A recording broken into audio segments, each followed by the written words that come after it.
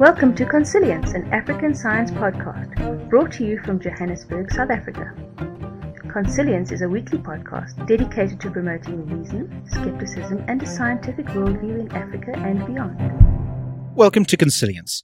Today is October 24th, 2012, and I'm Owen Swart. Joining me today are Patrick Till. Hi, guys. Dion Barnard. How's it? And Chris Sham. Ahoy. Right, well, listeners, you know it's been quite a while since we've been on the air, and we just wanted to let you know that that's because we've been having a couple of changes here at the Consilience mansion. The meetings have had to kind of take a step back, and they'll still be joining us from time to time, but they won't be able to be here every episode. So we've expanded our panel of contributors to include a couple of awesome new guys. And first, let's take a look at Patrick. Patrick, hi, welcome. Hi, how's it going? Awesome. So tell us a little about yourself. What brings you to Consilience? I think it was a royal command or something.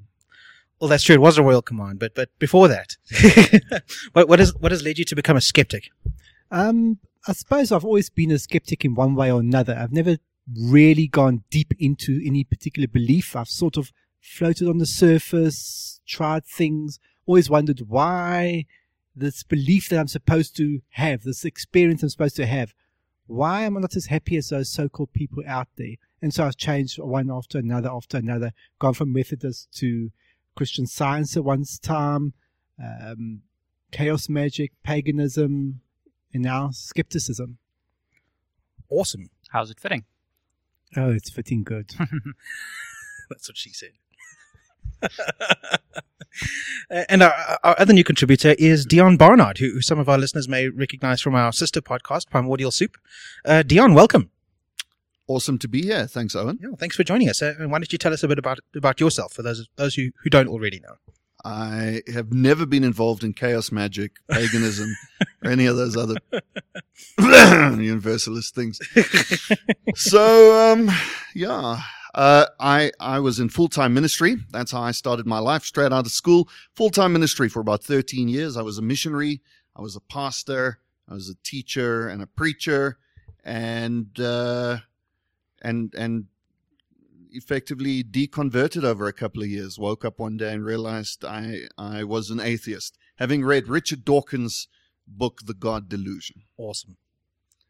And that's where I am on the faith side. So I'm now faithless, godless, and enjoying life. Excellent. And outside of that, I founded the Rumble in the Pub concept.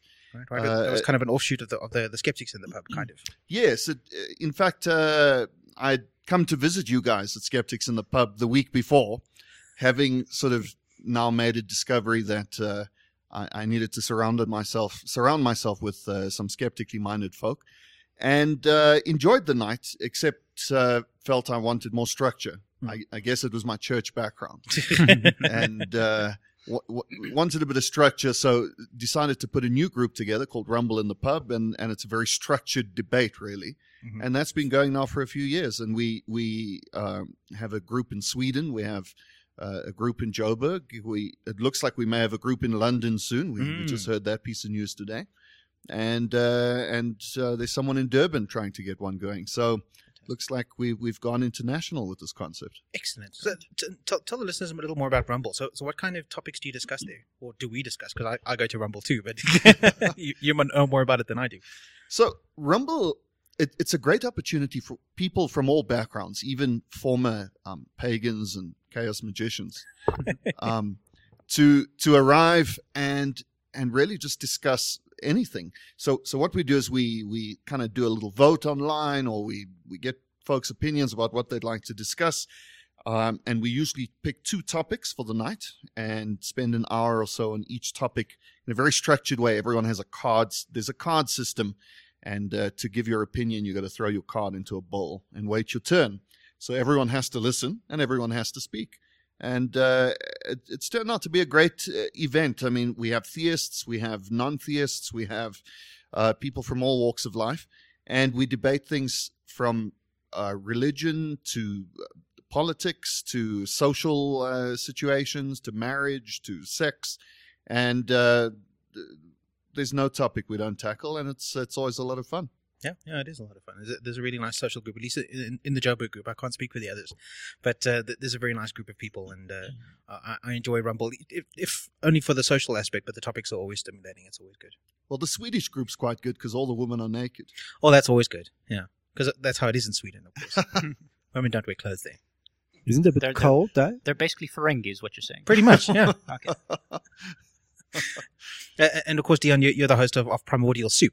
That I am. So, yeah, shortly after starting Rumbles, decided that another way to rant a little and get some of my embarrassment and anger at the last 14 years of my life off my chest was to hook up with a good friend of mine, Brian Kochlin, who lives in Sweden and was with me in ministry and deconverted in a similar way and has had a very similar walk. So Brian and I decided to launch a podcast, an atheist podcast that was just really quite relaxed, quite casual, quite unscripted, and we've kept to that sort of approach.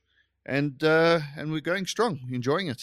Yeah, it's a good show. And you're on that show with us too. Yeah, I quite enjoy it. It's one of my favorite podcasts. You're a bit like a Klingon. I just can't get rid of you. Yeah, that's true. When you guys launched Primordial Soup, it was just before we launched Consilience, and that wasn't a coincidence.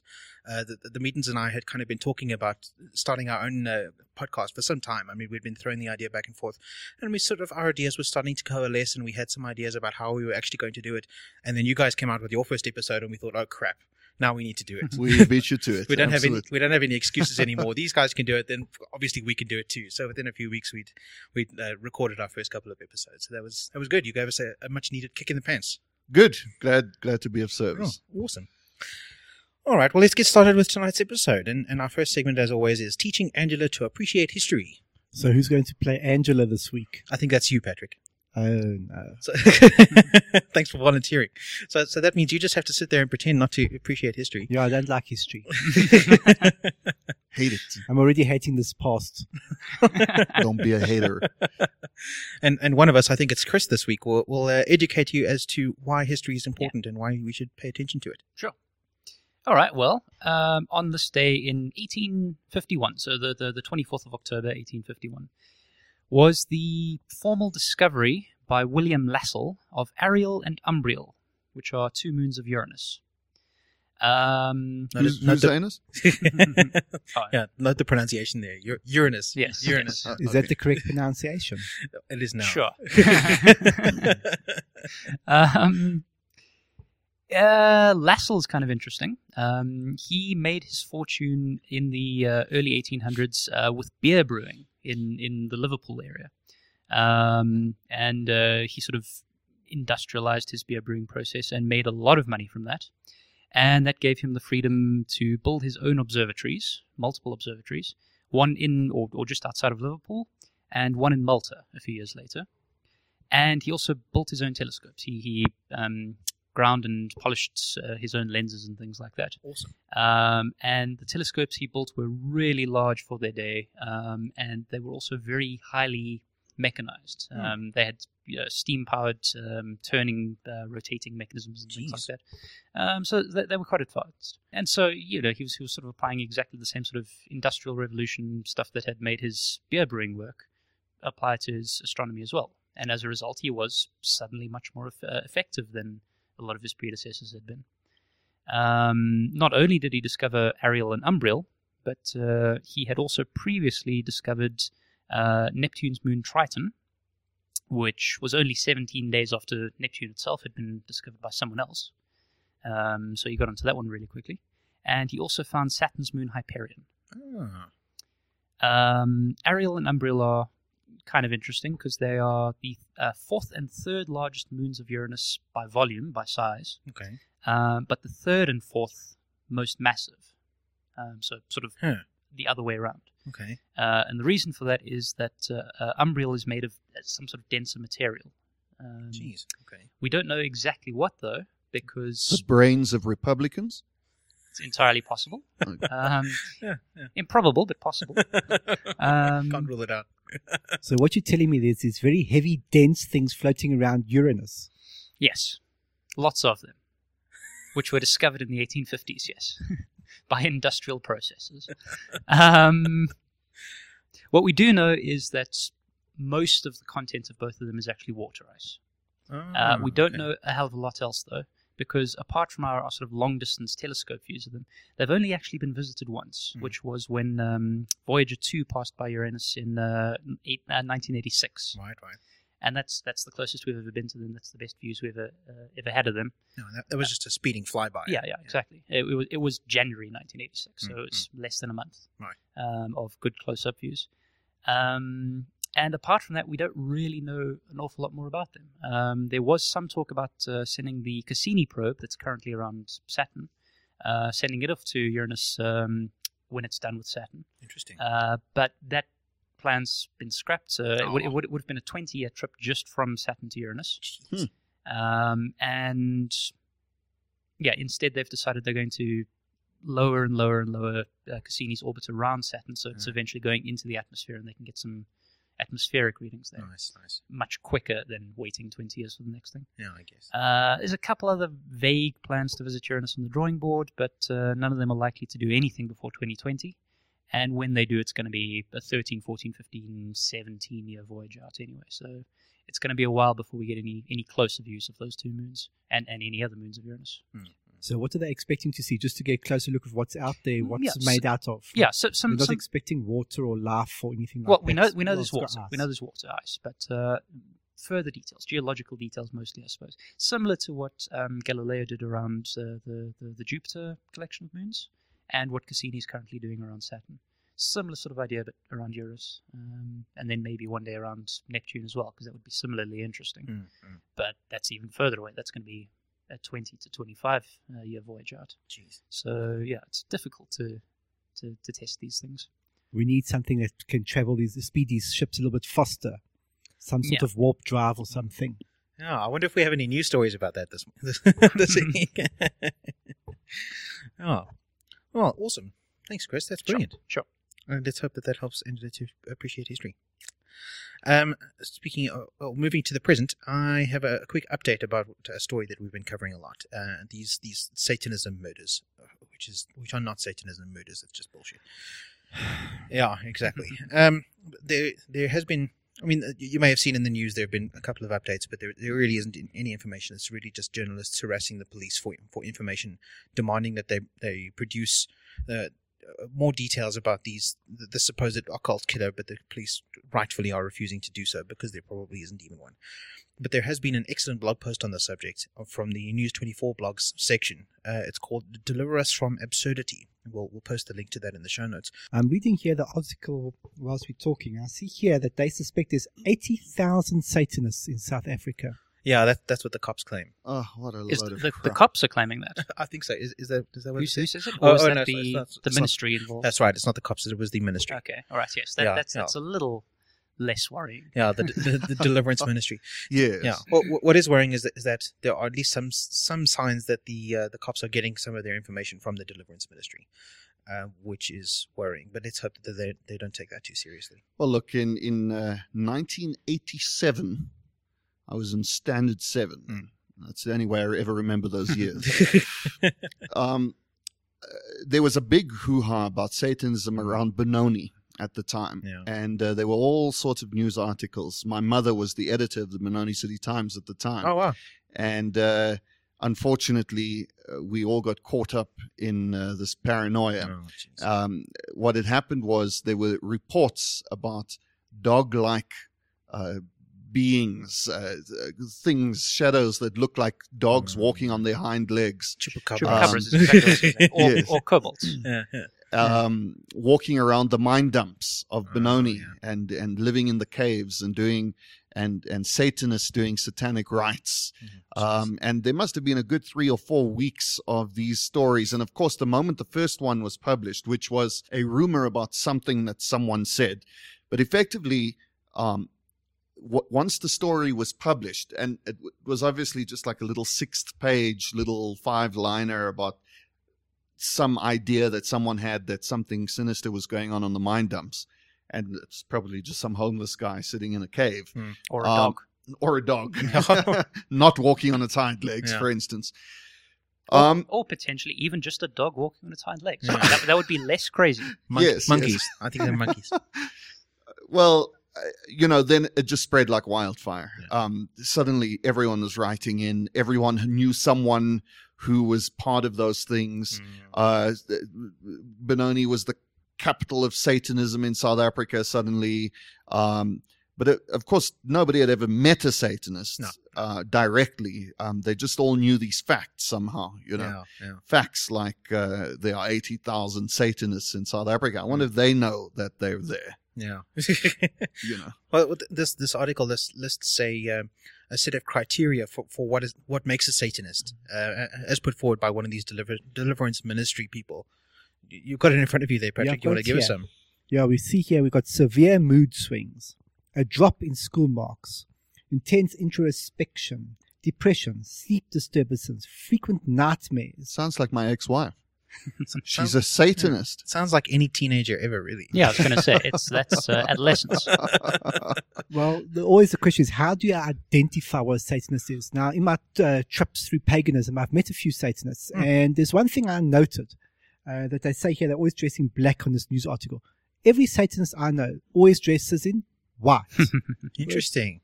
It's a clear thing. If they're not in white, they can't be Satanists. That's the first step. So, I was not aware of that. Is there a reason for it? Why do they choose white? because of security. They remember that it's the Satan's supposed to be the first angel of Christ, and they're trying to elevate him back up to that position. Okay, right. So it's white, it's purity, it's love, it's music. Okay, that's interesting to learn. Yeah. And ironically, the Christian priests all wear black. Oh yes, with tight collars. It's true. I notice also a few other things here: lack of empathy, suicidal tendencies, use of illegal drugs, evidence of cruelty to animals. There's a whole bunch of stuff here. But what worries me the most is not just so much of looking at these things and saying, okay, Satanism, or maybe it's a teenage thing. This is also hiding the underlying problems. You might actually have psychological problems here that are being ignored for some random guess. Yeah, things that could be treated in some way. Yeah. You could actually help the person with this stuff. Some of those instead of well, what do you actually do with a Satanist? Well, how do you fix them in the deliverance ministries? You perspective. You exorcise them By screaming at them. Exactly, and that's clearly not going to help. Yeah, exactly. I mean, some of these things, some of them are just ordinary, what do they call, symptoms of life, things that happen to everybody. It's moodiness. Yeah, exactly. But some of them really sound like symptoms of mental illness. These people, a couple of them even like psychopathy. These people require treatment. Some of these things, if people have these things, they should be institutionalized because they're potentially a danger to themselves or others. In a way, they're sort of preying on the most vulnerable there. Yeah, true. Well, it just reminds me of the very ancient belief that epileptic symptoms are demonic possessions. That's exactly it, yeah. And if we're still thinking like that in the year 2012, it really is a sad state of affairs. Yeah, indeed.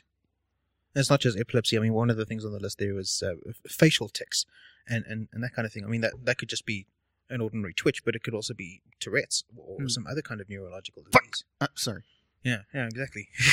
Or even a form of epilepsy. I mean, some forms of epilepsy do manifest that way. Unusual body movements such as twitching, tics, rocking, glazed eyes, head banging, moaning, groaning, and chanting. Right, exactly. Teenagers moaning and groaning. Mosh pits. Head banging? Oh, crap. I used to be a metalhead. I must be a Satanist. I'm surprised they didn't have moonwalking amongst unusual movements. Yes. That's a good point. Maybe they didn't think of that. And here's an interesting one. Different sexually transmitted diseases. Different from what?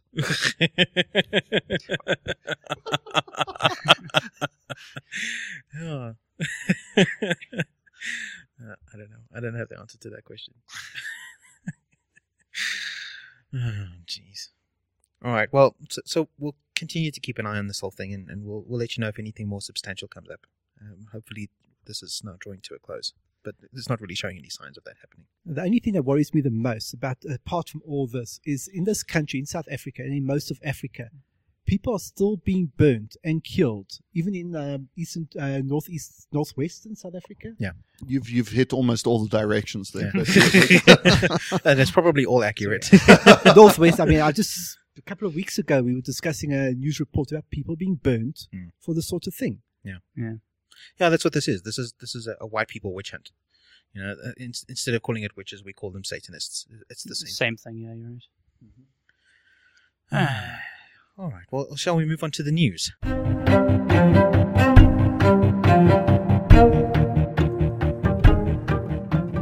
All right. So we've got quite a few news stories for you this week, and our first one is about the Nobel Prizes, which you may have heard a little bit about. So we don't care about most of the Nobel Prizes. We only care about the ones for physics, chemistry, and medicine. The others are lame. World peace is blah. Yeah. I mean, the European Union one, I don't even know what that means. Oh, look, it's a science podcast. We don't have to. Yeah, exactly. That's true. We don't have to care about that. Yeah.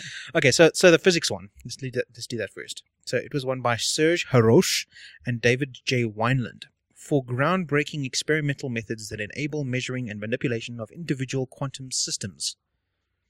Brilliant. Yeah, sounds Wow. awesome. Yeah. Did Deepak have some consulting input into that?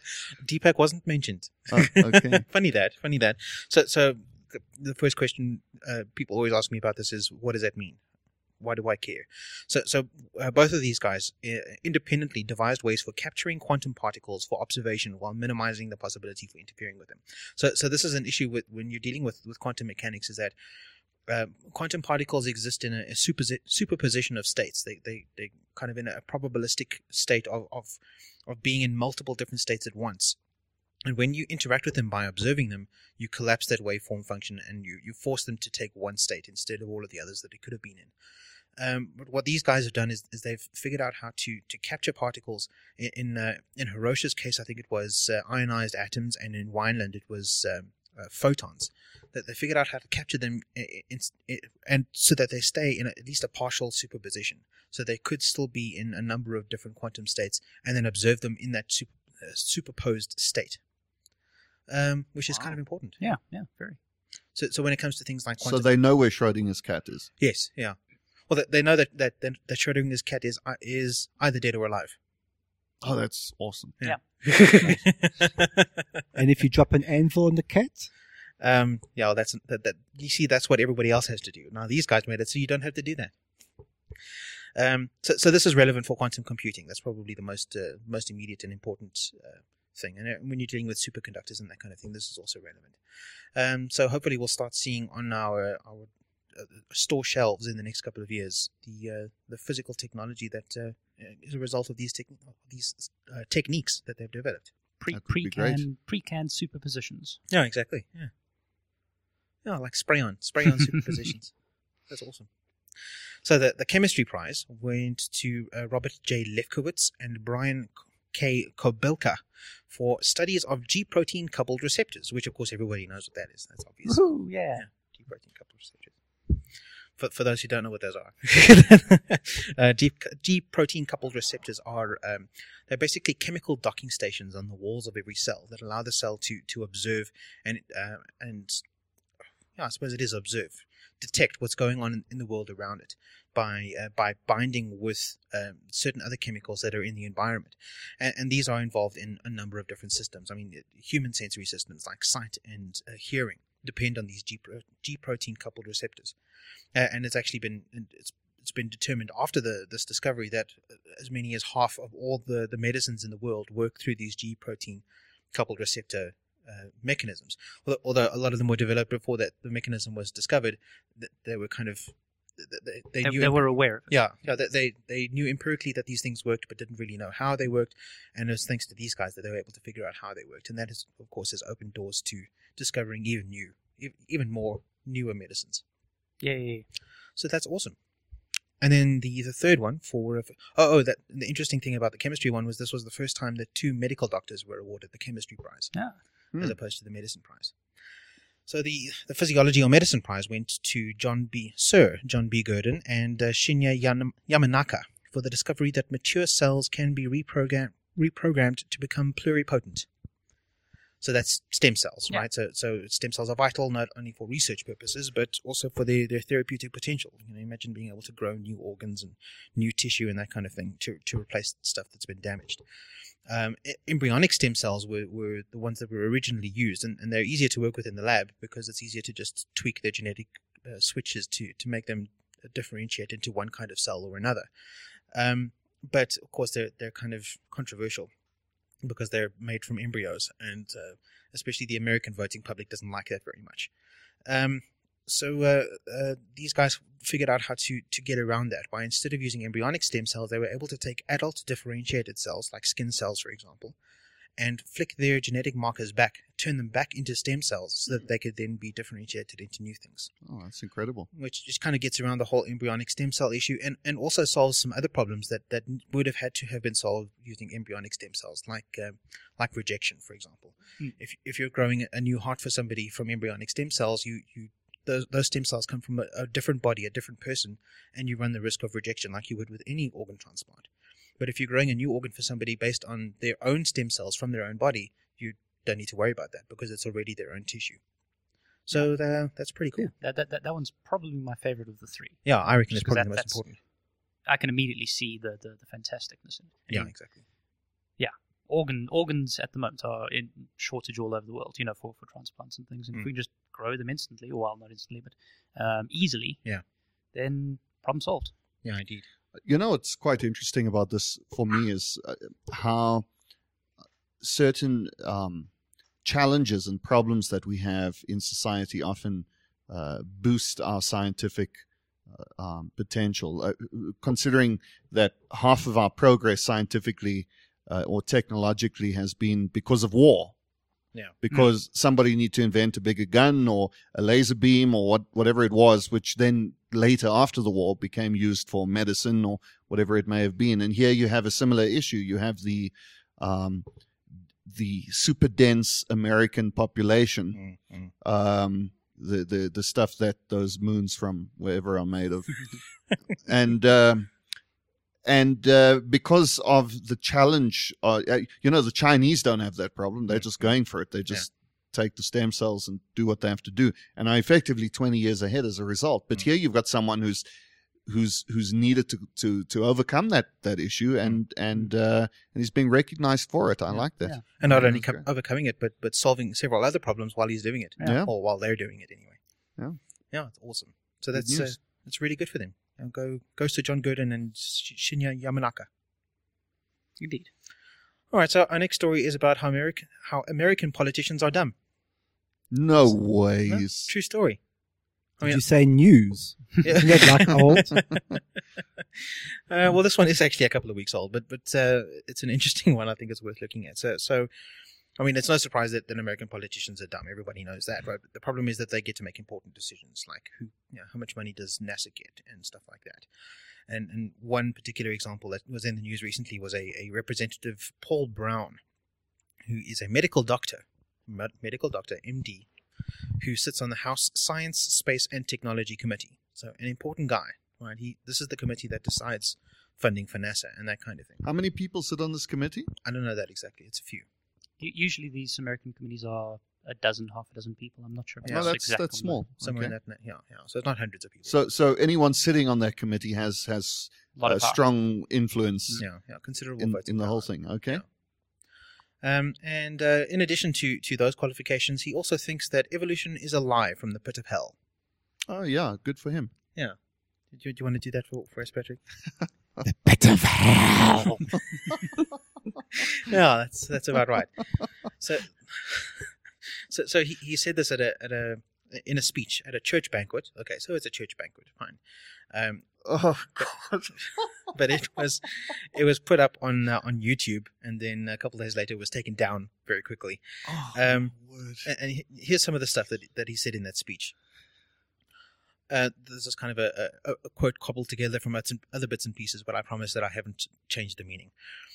All that stuff I was taught about evolution, embryology, Big Bang Theory is lies, to try and keep me and all the folks who are taught that from understanding that they need a savior. Awesome. I just want to read a piece out of the article, also from his quote.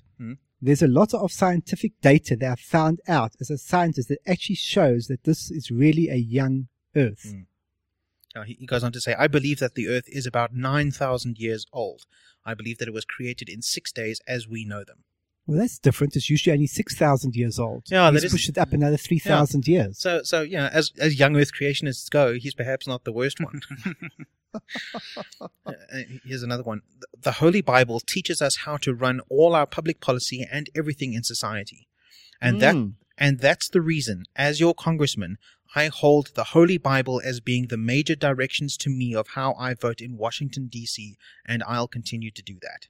Yeah, and did he give any great insight as to which of these scriptures tell us how to run our governments? Funny he didn't mention that. Yeah, nothing like that. No, just the 10 Commandments, 4 of which are grovel before God. Yeah. Like that's the good stuff he's Yeah. talking about. What a load of crap. Well, let me just read this here. That's what the Bible says, and that's what I've come to learn. It is the manufacturer's handbook. It would have been really useful manufacturing handbook material if it had told us anything about fucking Schrodinger's cat, Yeah. or the internet, or the How germ theory Yeah. of disease. Yeah. Where to find Ariel and Umbriel? Yeah.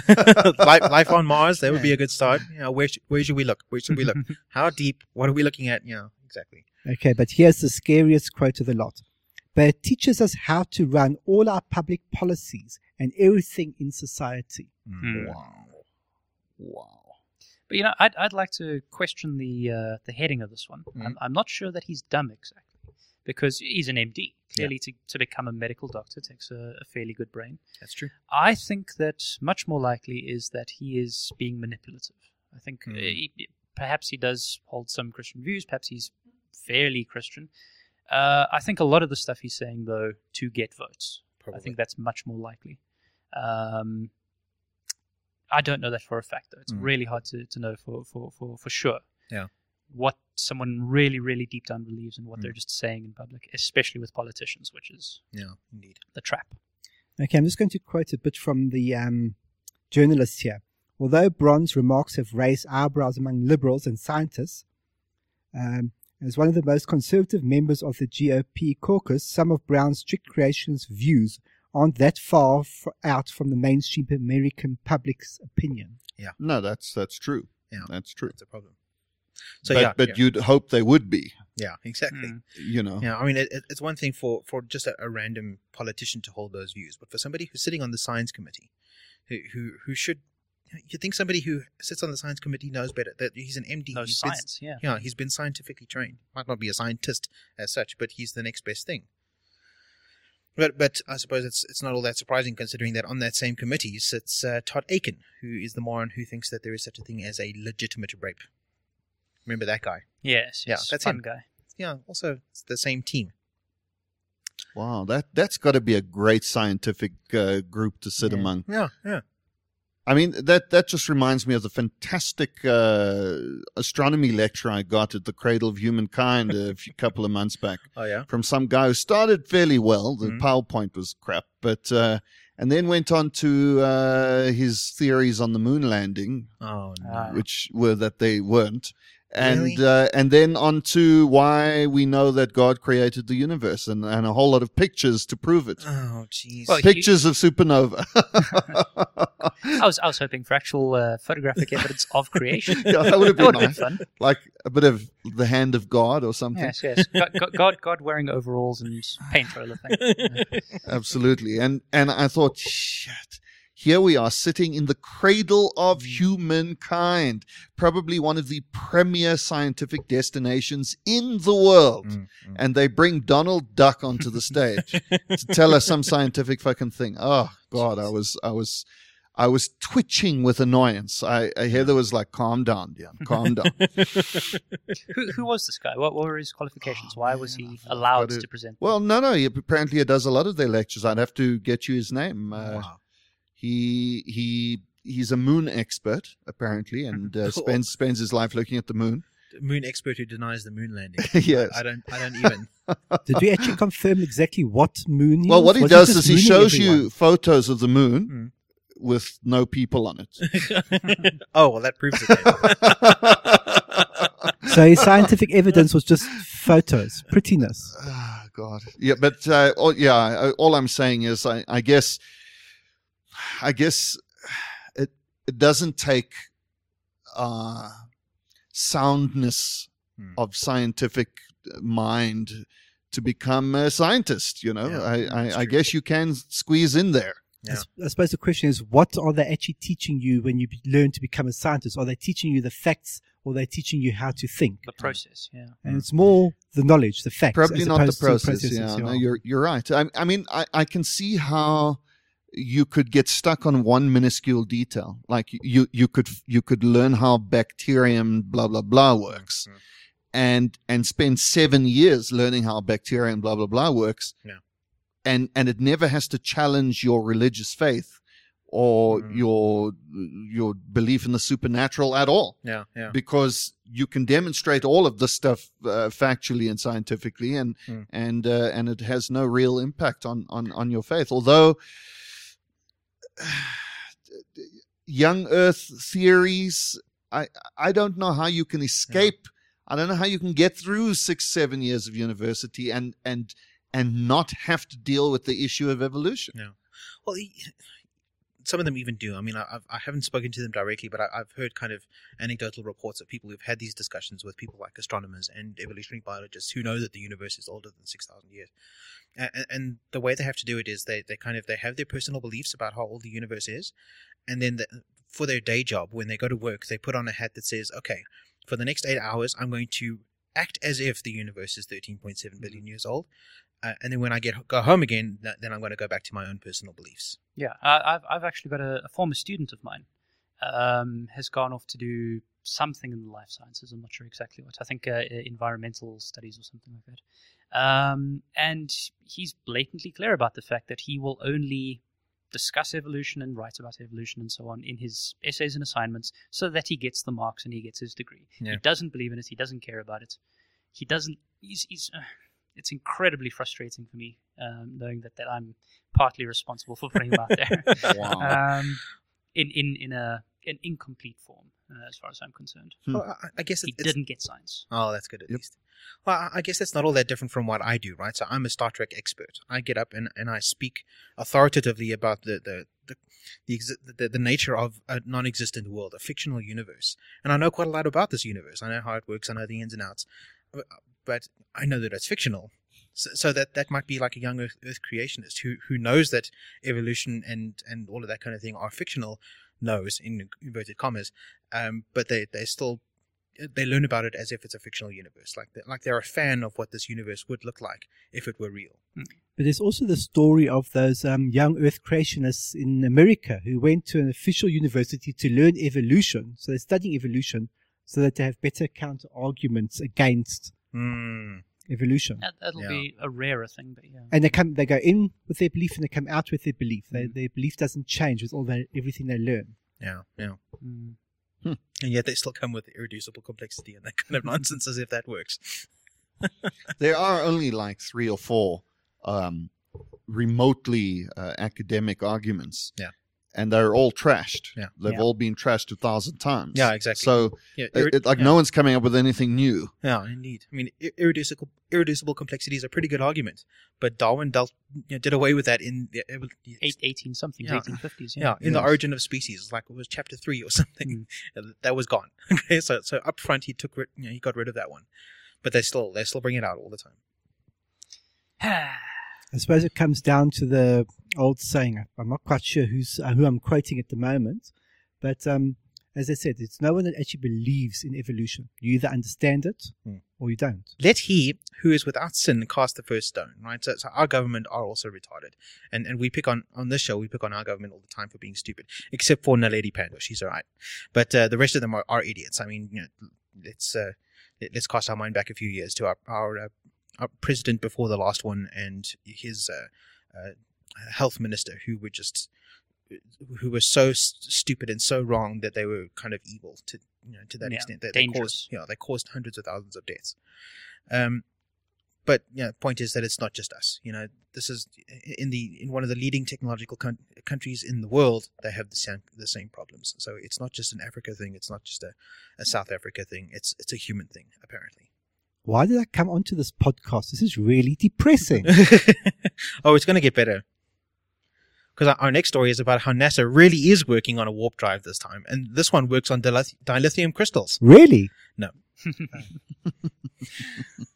So this is a story in Wired, which is usually a pretty good news source, but they somehow managed to get everything wrong in this one. It's still a good story, though. I like it. I mean, the actual story, the real story. Yes, yeah, the real story is awesome. So the way Wired reported it was that there's a team from the University of Huntsville working in collaboration with Boeing, NASA, and the Oak Ridge National Laboratory, and that they are working on a, in inverted commas, warp drive, and then in more quotes, powered by, and in more quotes, dilithium crystals. And in more quotes, just like in Star Trek. Yeah. But they didn't need the quotes in the last one. Not even. No, they needed the quotes in the last one because they even got that wrong. Right. All right. So our listeners may remember that in our last episode we talked about people from the same university. Actually, it was also University of Huntsville who were working on a theoretical warp drive, and that is not what's happening here.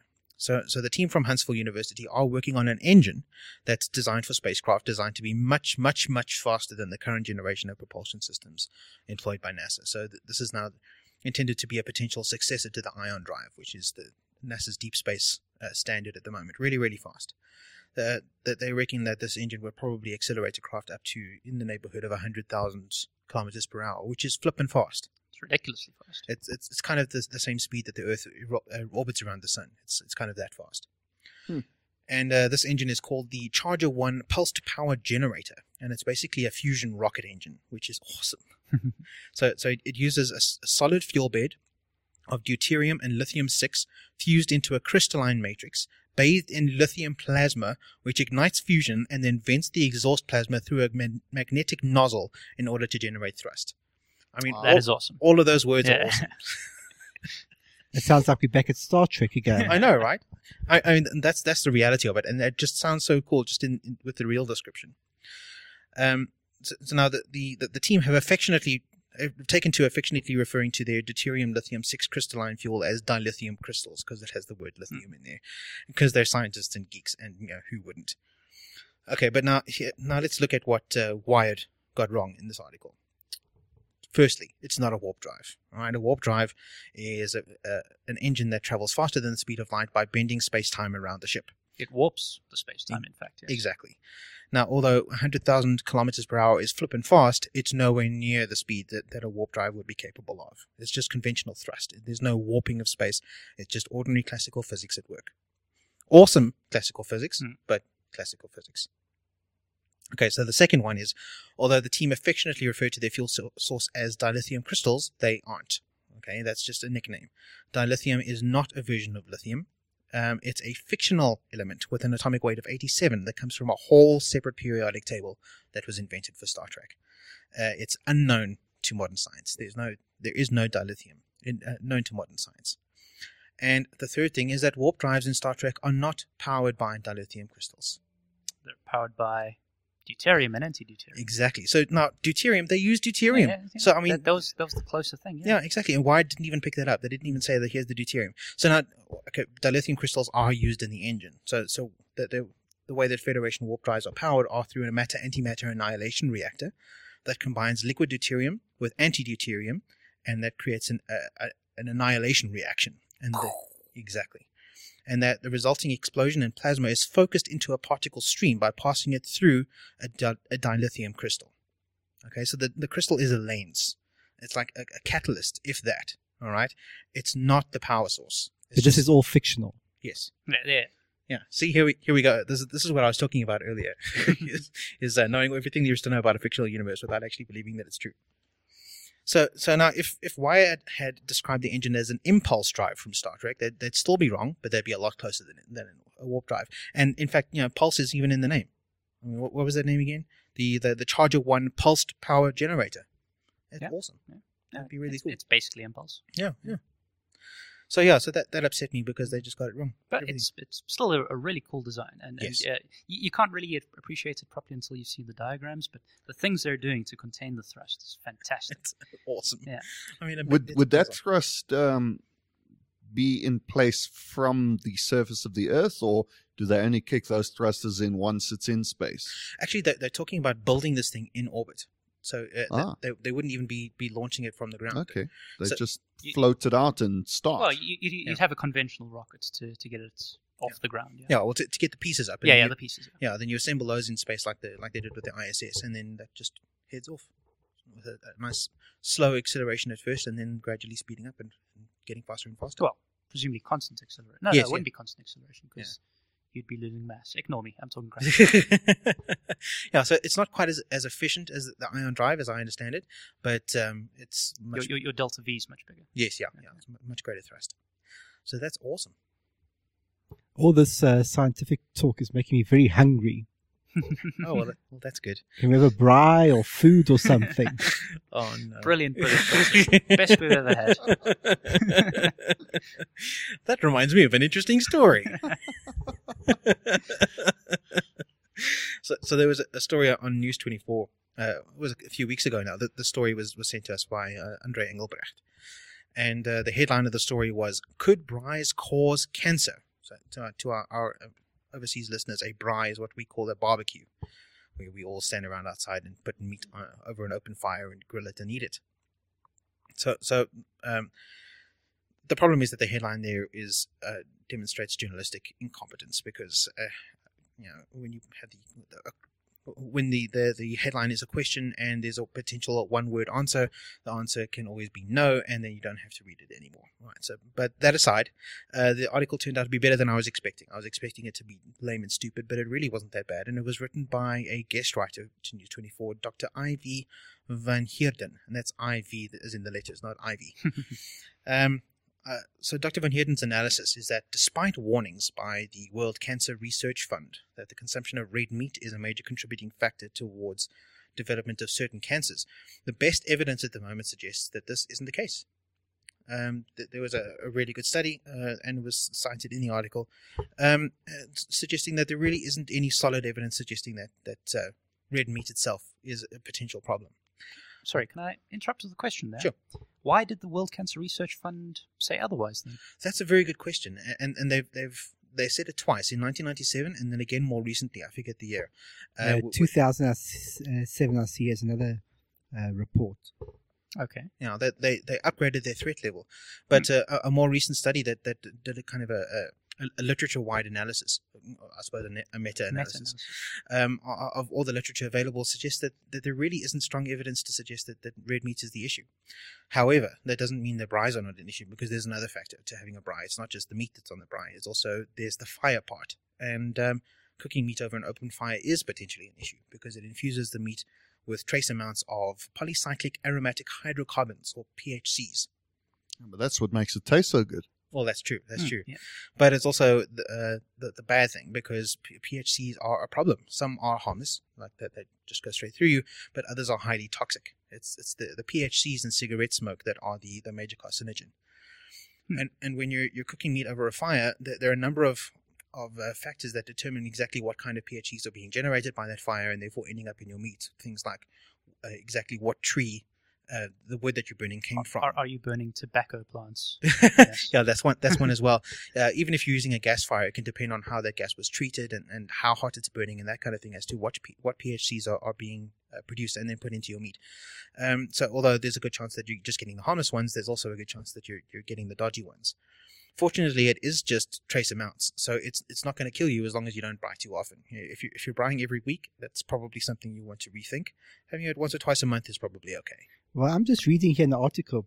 I'm seeing here words it can possibly, and mandatory, and may possible, and That's battling to test it. Well, we're talking probabilities. Yeah, It's possibilities, which is the correct. yeah, the exactly. issue. Yeah, that there's because there's such a high variability of factors, there's no way of predicting with any degree of certainty which PACs are being produced and in what concentrations. So it's probably a good idea just to be on the safe side of the probabilities and just throttle back on your braaiing if you're doing it often. You do know you live in South Africa. I do know that, and you know what? I live in South Africa, and I'm a fan of braaiing, but even I don't do it that often. I mean, I'll maybe have a braai once, maybe twice a month. Yeah. I find it interesting that we're discussing a possible good reason to not braai as frequently as we ought to, being that there are possibly carcinogenics there that might kill us over time, when in fact there are such bigger questions, like the fact that we are genetically related to the fucking creatures that we're eating, and that maybe there's a problem with that, and that maybe we should all be vegetarians for much bigger reasons than because we might maybe one day get sick from it. Yeah, I tend to agree. And of course, there's also more proven tests of like cholesterol and high blood pressure and all that. So we've got the moral grounds, we've got the current scientific tests. Why are we even discussing cancer as well? Because it's one more factor, and you have to consider all. Well, if you're a doctor, you have to consider all the factors. If somebody comes to you with problems or seems to be at risk of having problems, it's worth knowing what things may tip them over into something serious like cancer. And if they are braaiing every single week, then it's a fairly obvious, suggestion that they might want to calm down. There's a red flag if you're red flag. That's the one. So it's not the smoking. It's possible that they have multiple red flags. There are some people who are red flag factories. A lot of them are Chinese. Ignore me. Carry on. I also imagine that if you're standing next to the braai while the meat is cooking, you're probably getting a much higher dose of those PHCs. Getting in smoke directly. So you might want to stand clear of that as well if you want. That's one of my personal problems with braais is just I don't like standing outside with smoke blowing in my face for hours on end when I could put something in a microwave for 2 minutes. But anyway, I tend to step aside and enjoy my cigar somewhere else. I like to let the Afrikaans people handle the actual braaiing, because they're better at it. It's like something genetic. Genetic, yes. I think Michael's not here. Mind you, where was he last Saturday? He was braaiing. Yeah, he was braaiing. That's true. We were at the Meaden's house, and Michael was the one who was outside doing the braaiing while the rest of us were inside having a chat. Oh, dear. All right. Well, Chris, have you got a story for us? I have a lovely story for you, but it's a sad one. Oh, dear. And as it happens, it involves meta-analyses again. Oh, awesome. So 2 meta-analysis stories in a row. I never meta-analysis I didn't like. Ugh. Yeah. All right. Lol. Apparently there is proof that our bodies can predict the future with data input that doesn't exist yet. Awesome. Possibly, perhaps, maybe. That's brilliant. But probably not. Oh. I would like to start with an ad hominem against the authors of this. It's a published journal article on a free open source journal thing. Nice. The lead author in particular is an unapologetic spiritualist. Oh, dear. And the other 2 authors, just judging by their publishing histories, seem to kind of lean in that direction as well, but I'm less sure about them. Oh, the lead author, Mossbridge, I went and read Mossbridge's personal blog, and it's blatant. There's a bit of cognitive dissonance going on there, I think, where she wants to be science. I don't doubt that her heart's in the right place. She understands the value of science and what the scientific method's supposed to be all about, but is also very deeply into her spiritual stuff. When you talk about spiritual stuff, what do you actually mean? Well, in her case, she appears to be Jewish, but also has some kind of new agey self-help kind of guru secret-y things, maybe something along those lines. So it's more religion type based as opposed to some weird medical type belief or homeopathy or it's magic is basically what she's after here. Does she call herself a spiritualist? Doesn't use the word spiritualist, no. But new agey kind of stuff. That direction of general category of things, and because of that, she seems she's started with her conclusion and tried to aim for that. And I think that's where the study's gone horribly, horribly wrong. Oh dear. Basically what it claims is that there is statistical evidence from a meta-analysis of earlier studies. Not a lot of them, though, but we'll discuss all the flaws in a second. They're claiming that there's evidence that our bodies can react to future stimuli, obviously before that stimuli has happened to them.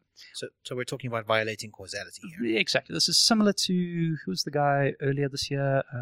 The Americans were all over him. Oh, that guy. Something with the B. I should have written his name down. Yeah. Similar sort of a story. He had, I think he was doing some sort of psychic prediction-y kind of tests or mind reading tests, and then trying to read the results in reverse or something like that. Right. I really should have written that down here properly. I think we covered it on the show briefly. I'm sure. But anyway, their research was looking at something similar to that. Basically saying, if you give somebody a stimulus, has their body previously, prior to that, already reacted to it? And there's a bunch of flaws with their method for the meta-analysis. I think the first big one is the fact that it is a meta-analysis. If you're taking a bunch of small, relatively inconclusive on their own studies, which the authors here admit were, for the most part, still initial, poorly planned, sort of exploratory things going into a relatively new direction of research. And you're trying to draw some sort of grand conclusion out of all of those, it's likely to go wrong. Yeah, adding poor quality studies together doesn't give you a good quality study. Exactly, yeah. I suppose it comes down from a problem of getting a whole bunch of interesting answers when the questions aren't about the subject in the first place. Yeah, something like that, yeah. Patrick, is your face hurting yet? Because I'm about to slap it. I was just test driving the theory here. Sorry. I'm getting it. You realize you actually have to slap him now for that to have occurred, because he can't possibly predict something that won't happen. But yeah, a meta-analysis will work if you've got a large body of previous studies to work with, which are all kind of agreed on the methods to be used, and they're all looking at basically the same thing.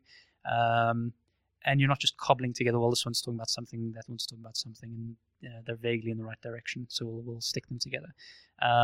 There are right and wrong ways to do meta-analyses, and I just don't think this field is currently large enough to do one effectively. The Cochrane reviews, their medical studies are really good meta-analyses, but those rely on a vast body of research material to get anything done. Yeah, and high quality research. High quality to begin with, which is another thing that's a little dubious with this one. We could kind of stop talking about this research there, but there's other problems as well. Oh dear. Their search strategy for finding the research papers they wanted to include in their meta-analysis, it's dodgy. They went specifically looking for things on the topic of presentiment, which is what they call this, detecting things before they've happened. They gave a list of all the search terms that they used, and they're all pretty much in the same direction. So you're going to get a bunch of research by people who already expect this thing to work. A healthier approach, I think, would have been to look for studies, and this would have been harder to do, but it would have been more reliable, more accurate. Find studies that aren't specifically looking for the answer that you're looking for, but which happen to use a method which you could use to get the same results.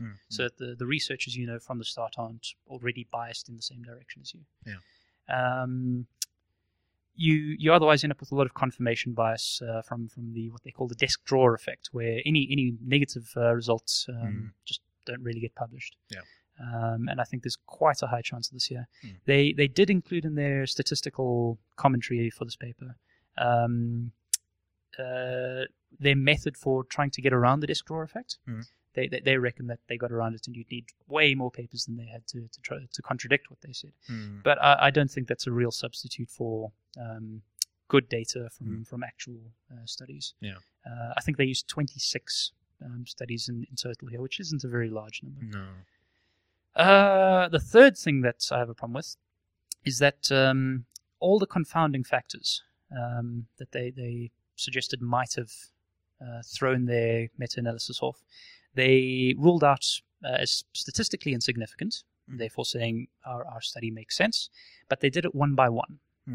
And there's, of course, the question, what happens if two of those confounding factors, or three, or all of them together, were within statistically probable likelihood, to a large enough degree that it throws off the whole meta-analysis. Yeah. And this is something that Steve Novella on the Skeptic's Guide to the Universe has talked about a lot over the last year or so. Yeah.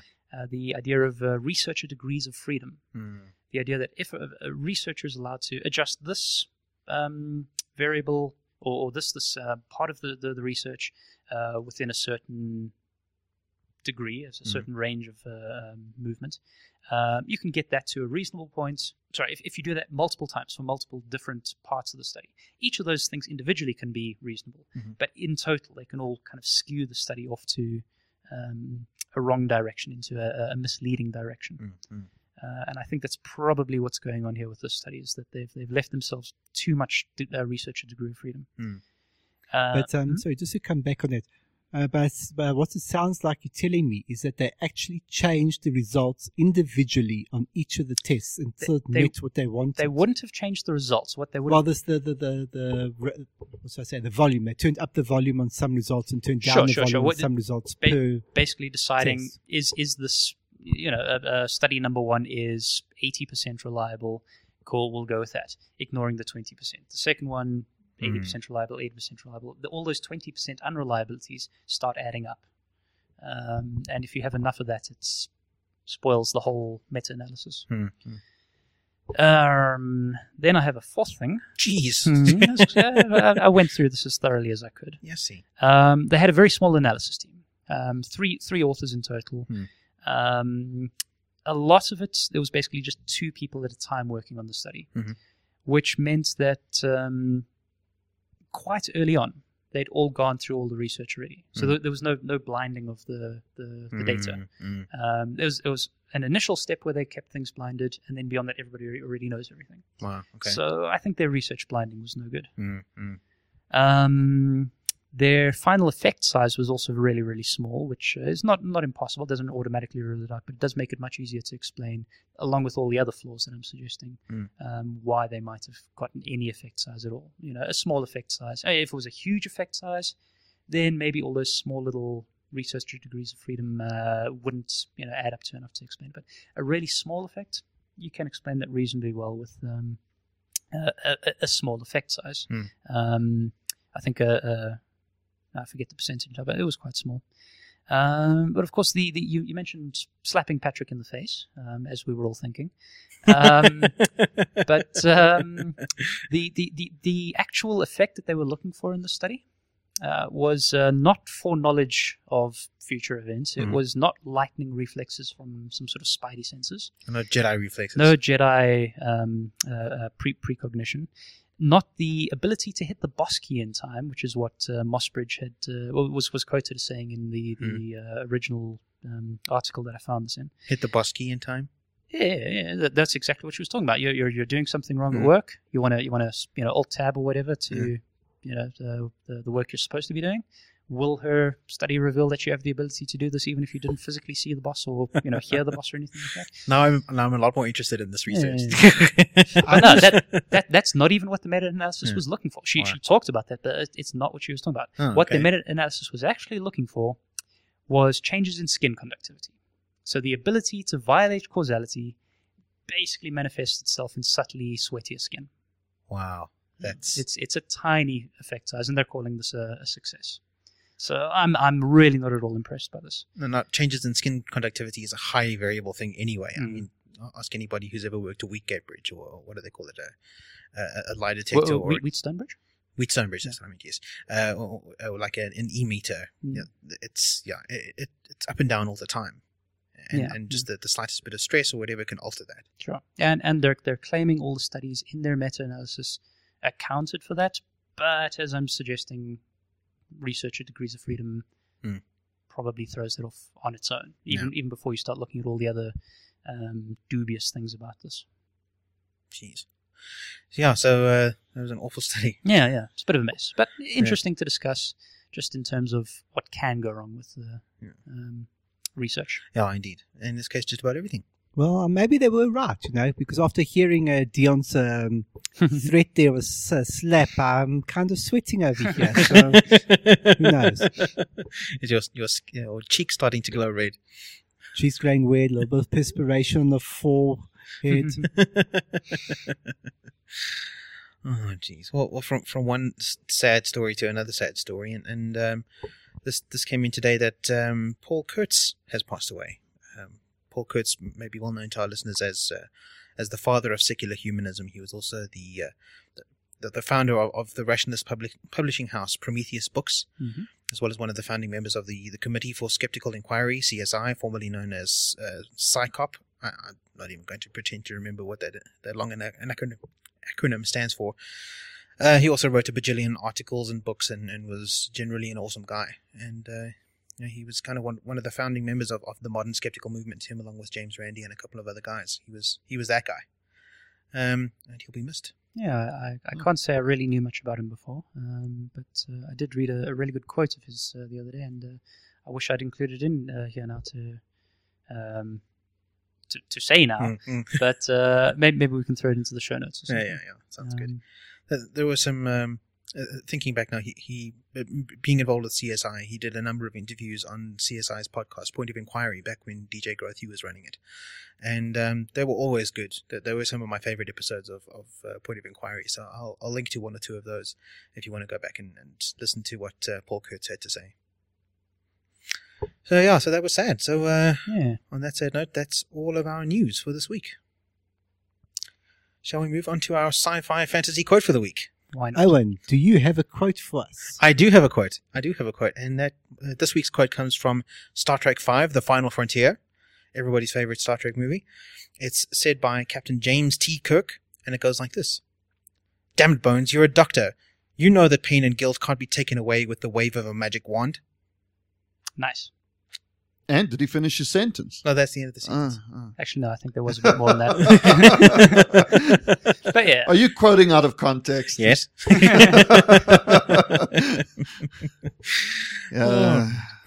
Okay, we've got some announcements this week. We've got quite a few. In Joburg, we've got several. Our first one is Thursday, the 25th of October. If you're listening to this podcast on the release date, then it's tonight, so hurry. And that is Rumble in the Pub, happening at Premier PRT in Rosebank at 6:30. So get going. Next one is next Wednesday, the 7th of November at 7 o'clock, and that is Skeptics in the Pub. So that's Wednesday, 7th of November at 7 o'clock at the Brazen Head Pub in Sandton. And that, to be clear, is the now General Johannesburg one, right? Yeah, that's the Central Joburg one, yes. Yeah, because, of course, now starting this month, we have 3 separate Skeptics in the Pubs for the Greater Joburg area. The Central one is that one. We then have the East Rand one, which is happening on Tuesday, the 13th of November at 7. That's at the Grand Slam Sports Diner in Edenvale. Notice that's a Tuesday, not a Wednesday. Unless, of course, there's a rugby game or something going on. Yes, better keep your eye on the Google Plus event, because it's not unheard of that we've had to change the venue on that one at the last minute. So just go to the Google Plus event. It's linked in the show notes. Add yourself there and watch for updates. And then a couple of weeks later, we have the West Rand one, and that's also Skeptics in the Pub on Wednesday, the 21st of November at 7, and that's going to be at the Green and Gold Pub in Roodepoort, which our Skeptics members will be familiar with. That same week, a couple of days earlier, is Skeptics in the Park, and that's on Sunday, the 18th of November at 1 o'clock at the Joburg Botanical Garden in Emmarentia. Brilliant. Yeah, so lots of good stuff coming up, and hope to see you guys at some of those things. Yeah, some good news to end the show with. Yes, indeed. All right, so now we move on to our links of the week. Patrick, have you got a link for us? Oh, yes, I have.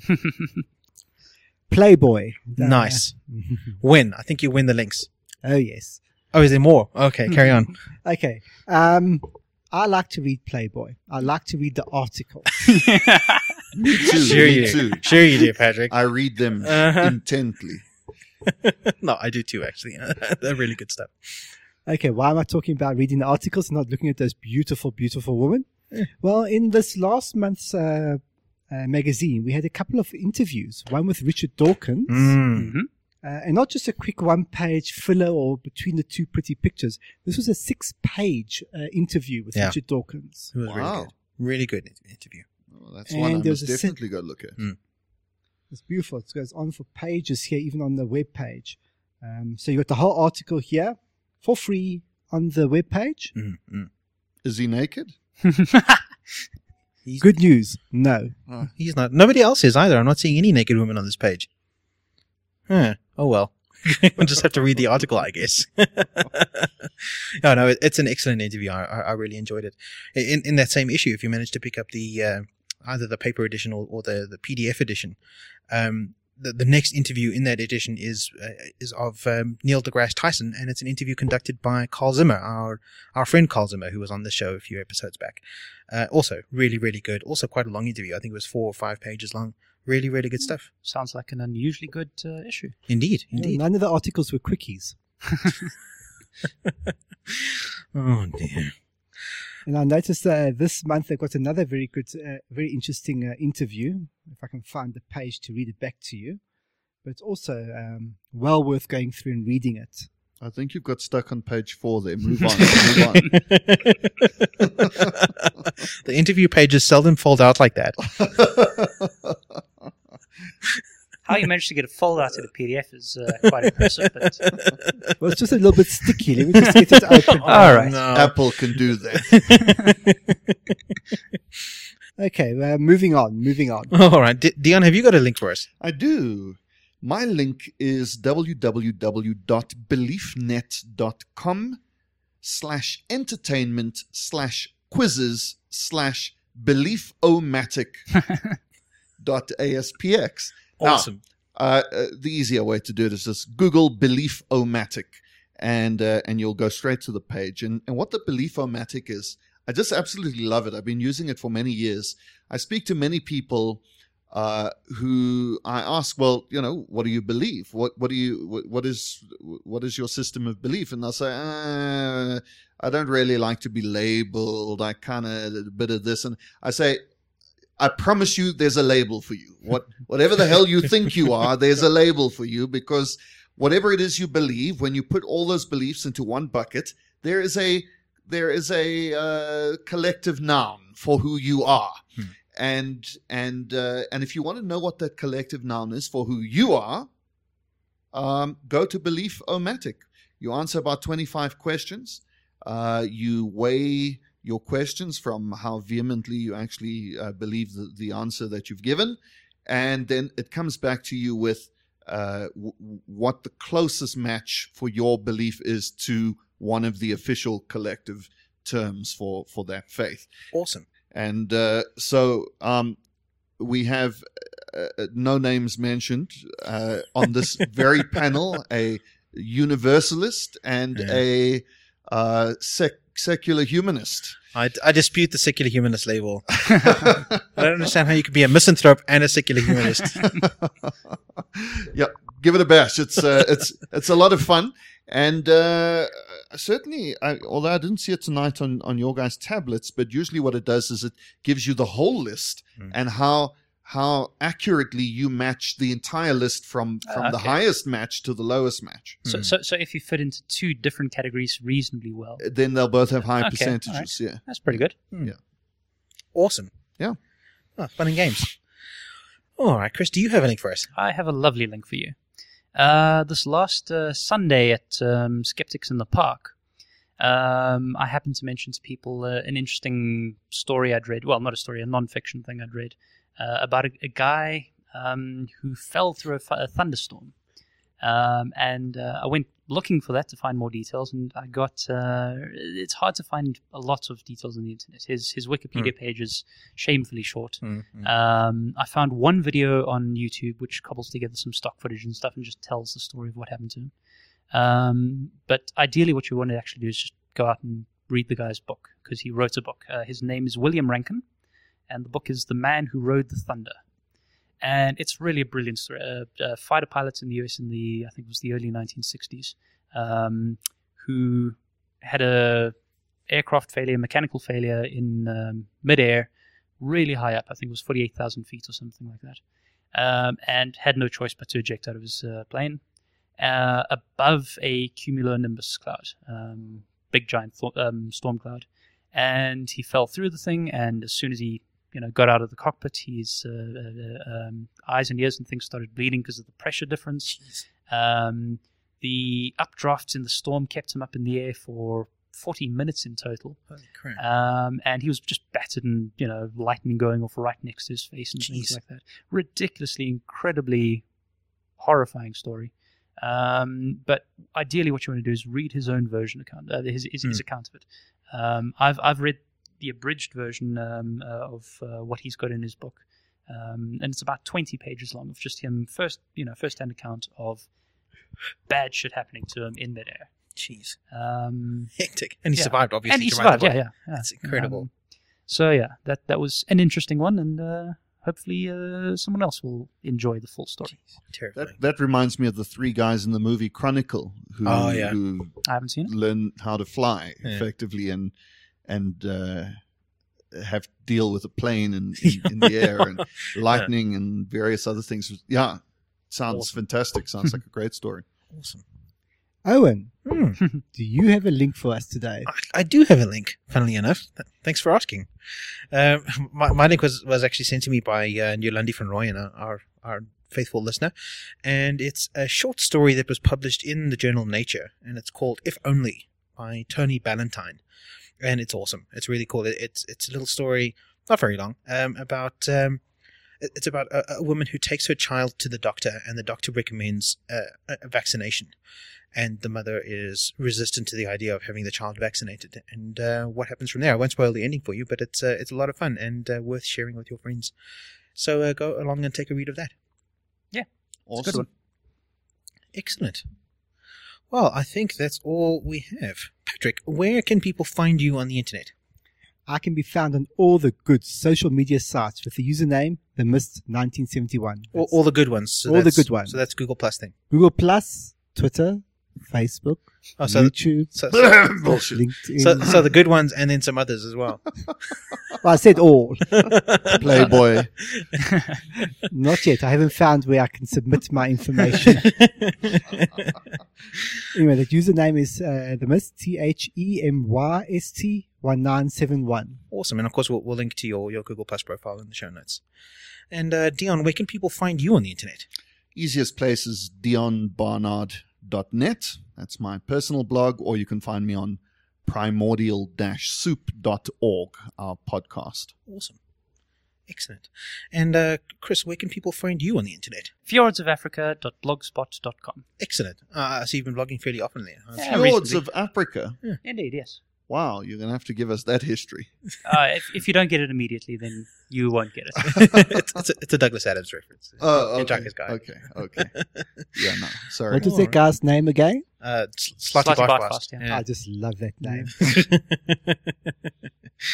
All right, and of course you can find all of my stuff at owenswart.org. A lovely place. It is a lovely place. I quite like it there. And that's all we have for you this week. Thanks to my co-hosts and to you, the listeners. Be sure to join us again next week for more Consilience.